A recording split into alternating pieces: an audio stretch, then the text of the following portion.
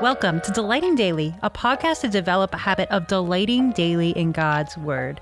We're your hosts, Tori Zbinden, Elijah Denny, and Grace Weichert. Today's episode, we're going to be jumping into day 18 of Esther Lu's devotional, Shame, Being Known and Loved. But before that, we're finally in the last section of our devotional. It's called What Now? And so I'm going to read this out of this little intro to our final section. What now? It is finished, Christ said on the cross. 3 days later, he rose from the dead. The mission of Jesus' earthly ministry was complete. Our shamed Savior became our resurrected Savior and is now exalted and seated at the right hand of the throne of God. See Hebrews 12, verse 2. We follow the same path. Shame will not have the last word in our lives. We too are on the path to honor. What does that path look like? With victory secured in Christ and by the power of the Spirit at work in us, what do we do now? What are you guys thinking? What now? I really liked where it said, we too are on a path to honor. Mm-hmm. Like, I think that's the heart's cry of a person who's ashamed, is wanting to be not ashamed, which is like in a place of esteem and honor. I like that. It's hopeful. Yeah. I really don't have much else to add other than, she says, what does that path look like? I want to know. Let's walk with it with Esther. Mm-hmm. I agree. What does that path look like? Okay. Day 18, page 53, if you want to turn to that in your physical copy. Accept Christ's invitation to rest. Come to me, all who labor and are heavy laden, and I will give you rest. Take my yoke upon you and learn from me, for I am gentle and lowly in heart, and you will find rest for your souls. For my yoke is easy and my burden is light. Matthew chapter 11, verses 28 through 30. In some ways, this final section is the most important and potentially the most difficult part of the devotional. There is hard work ahead. We have stubborn and wandering hearts. Faith requires us to look not on the things that are seen, but the things that are unseen. 2 Corinthians chapter 4, verse 18. And nothing is easy about that. We have an enemy dead set against our hope and redemption, yet our hard work is anchored in the knowledge that we are not left to do this on our own. We do this with Jesus. So this section begins with an invitation from him. Come to me, he says. Right now, right where you find yourself, even if you feel 1,000 miles away, oceans apart, even if a part of you would like to buy more time to clean up your act, even if shame still leaves you doubtful of God's grace and favor. So much of the power in shame is the sense of isolation. It takes humility and faith to take Jesus at his word and hear his invitation to come to him when every instinct tells us to stay away. Perhaps you identify with Jesus' intended audience, all who labor. Your life may be characterized by anxious preoccupation or slavish toiling and striving. How else will you prove yourself? How else will you measure up? Perhaps you identify with heavy laden. You're weighed down by discouragement and pressure. You feel crushed by others' expectations or your own. Your strategies of self-protection and hiding are burdensome. You're lonely. Shame leaves you prickly and defensive when someone else says something that hits too close to home. You experience the constant buzz of anxious what ifs. You're paralyzed, or maybe you're hypervigilant. You're searching for some distraction, some escape, so you don't have to think about all of this. We turn inward. We turn to ourselves. We turn to things, and this leaves us more weighed down than ever. So Jesus says to you, come to me, and I will give you rest. Rest from the hamster wheel existence of trying to earn your way to love and acceptance. Rest from the constant noise of self-loathing. Rest from trying to give everyone the impression you have it all together. Rest from all the ways your shame and your coping strategies have left you exhausted and numb. Rest from the self-trust is not all up to you. Rest in the arms of a Savior who is gentle and lowly in heart, who extends welcoming, tender care and kindness to you today. This section may be the most difficult because it requires some doing on your part.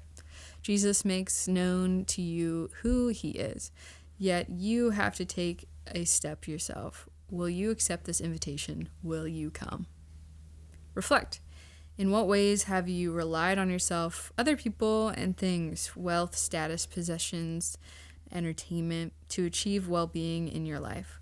What makes these ways so tempting? How has this reliance left you weary?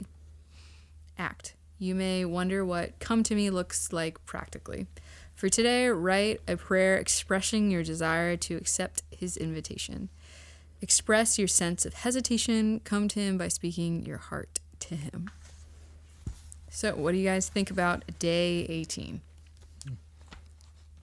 Yeah, I think some of my initial thoughts really is like she repeats a couple of times, will you accept his invitation? Will you come? In different ways. But yeah, it's like the idea is, will you trust in the sense of Jesus Christ? Like, will you trust me? Will you take me at my word? And that's just hard. Mm-hmm. A lot of the time, for various reasons, for all different kinds of people. But yeah, just will you trust me when the world has the world in of itself has just proven many times that people can't always be trusted. The world can't be trusted in of itself, right? But yeah, I think as I was just listening to you read that, Grace, just thinking of all the things that vie for our attention that say that they will give us rest, and they're just counterfeit. Yeah. Right. So many things, so many good things that God has given us that aren't supposed to be, they're not supposed to ultimately fulfill. Right. Would it be helpful to define what, like, rest? Like, how would you guys define rest? It's a good question. I mean, I think I don't have some profound theological definition, but it's a feeling of peace, or maybe just being still. I also would think there's a slight difference between rest and laziness. Rest is oriented in a trust in someone else. Like I'm gonna sleep and trust that God's gonna keep the world turning, keep my house from, catching on fire or something. Yeah. Where laziness is about you and is about just being your needs or your delights and your comforts being met, just being entertained mindlessly. So right. When you lay down to rest in your bed at night, you trust that the bed's going to hold you. Yeah, that's a difference between, like, I could just be laying in bed to escape, like Esther was saying, to escape from my day's stresses. Or I could be laying in bed saying, I'm not God, there is a God, and I can be still and trust that he's in control. It could be this literal same activity, but one is actually a state of rest, and one is, that probably will eventually lead to restlessness. Like, you can literally be doing, I've had movie marathon days where I feel so restless because I'm just sitting there watching movie after movie, vegging out, and it just leaves you feel restless and gross. Yeah. Because you're not actually resting. You're not actually trusting someone else. Yeah. Yeah, I think you reminded me of one of the nights I had this last week. There's just been a lot going on. And it's like, okay, my roommate's downstairs watching a movie. I kind of just want to be here in my room by myself, which is not bad. But it's like, okay, I can like watch a YouTube video, or I can any number of watch a YouTube video, or see if, I've been thinking about some movies I wanted to watch on Netflix or whatever may have it. But truly, like the Holy Spirit was just prodding on my heart. Lord was just reminding me that actually is not what you need right now. Like, you need to rest in me. And so I just spent some time in 1 John, just processing through just some of the hardships of the week and things, but just recognizing, like, actually, like, yes, it'd been a crazy week, and yes, I needed to rest. That rest wasn't just I need to like sleep, or I just need to veg out. No, like, you need to rest in God's word. And that's different. Yeah. I think an illustration that I think could help us understand this is like in the military, there's always someone, even at nighttime, who having to take a shift if they're like in an active war zone to make sure that everybody's safe, that none of the enemy's coming to shoot them or whatnot. And that person who's awake and looking around is looking out for everybody, and everyone else is resting. And that person who's looking out can't rest until someone else comes and takes their spot and is looking. And it's a small picture of how we can trust God. Okay, I can rest. The other people are sleeping while that watch guard is looking out, because they're trusting him to look over them while they're sleeping. They're resting, knowing that these other things are being taken care of. And if that's true in a small sense, when we do that in life, if like the military, you do that, lifeguards do that. Like parents are not as necessarily on watch if the lifeguard's watching their kids, or they do that with babysitters. As we do that in life, and people are fallible and can mess up, how much more rest should that bring, knowing that there's a God who's in control and all powerful, that we can rest knowing that he doesn't have a plan B. Like even if the worst thing happens, it's part of his plan, Well, we can have a whole theology lesson maybe here, or discussion on rest. Now, not how I thought this conversation was going to go, but it starts with accepting his invitation to trust him, to look out for us while we're sleeping in a battle zone or something like that. Yeah, to trust and put our attention towards him, where we can rest from cyclical thoughts of shame, anxiety, right, and the woes of the day or week. Yeah, absolutely. Yeah. Well, with that, I'll pray for us, and we'll catch you back here tomorrow. Father God, we thank you so much for today. We thank you that you have given us this invitation to rest in you.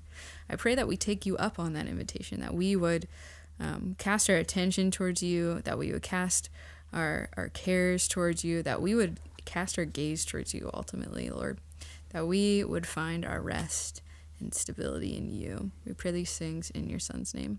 Amen.